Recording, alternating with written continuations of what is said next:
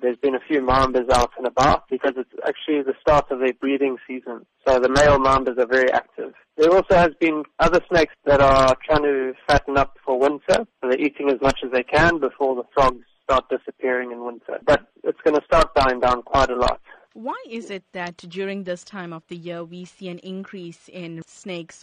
They try not to eat too much because snakes need warm weather and heat to digest their meals. So in summer, that's not a problem. But in winter, it does get cold and they struggle to digest their food. Which are the more common snakes that one should be on the lookout for? Well, in Durban, we have quite a lot of Mozambique spitting cobras. They are very common. In areas that border valleys, there are black mambas around. Those are two snakes which do have potentially lethal bites. But they're not looking for people. They don't want to bite people. They're a lot more scared of us than we are of them.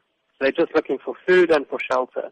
What is your precaution to those who do spot snakes this season? If there's a snake in your house, call a snake catcher for advice or to remove the snake. It might just be a harmless little snake, or it might not be. It might be something venomous that needs to be removed. Don't try and deal with it yourself. Don't try and kill it or catch it because it's going to put you at high risk of being bitten. If you're outside in the garden and you see a snake, just keep away from it and move away slowly. But as I said, don't live in fear of snakes. Just treat them with a bit of respect and they'll leave you alone.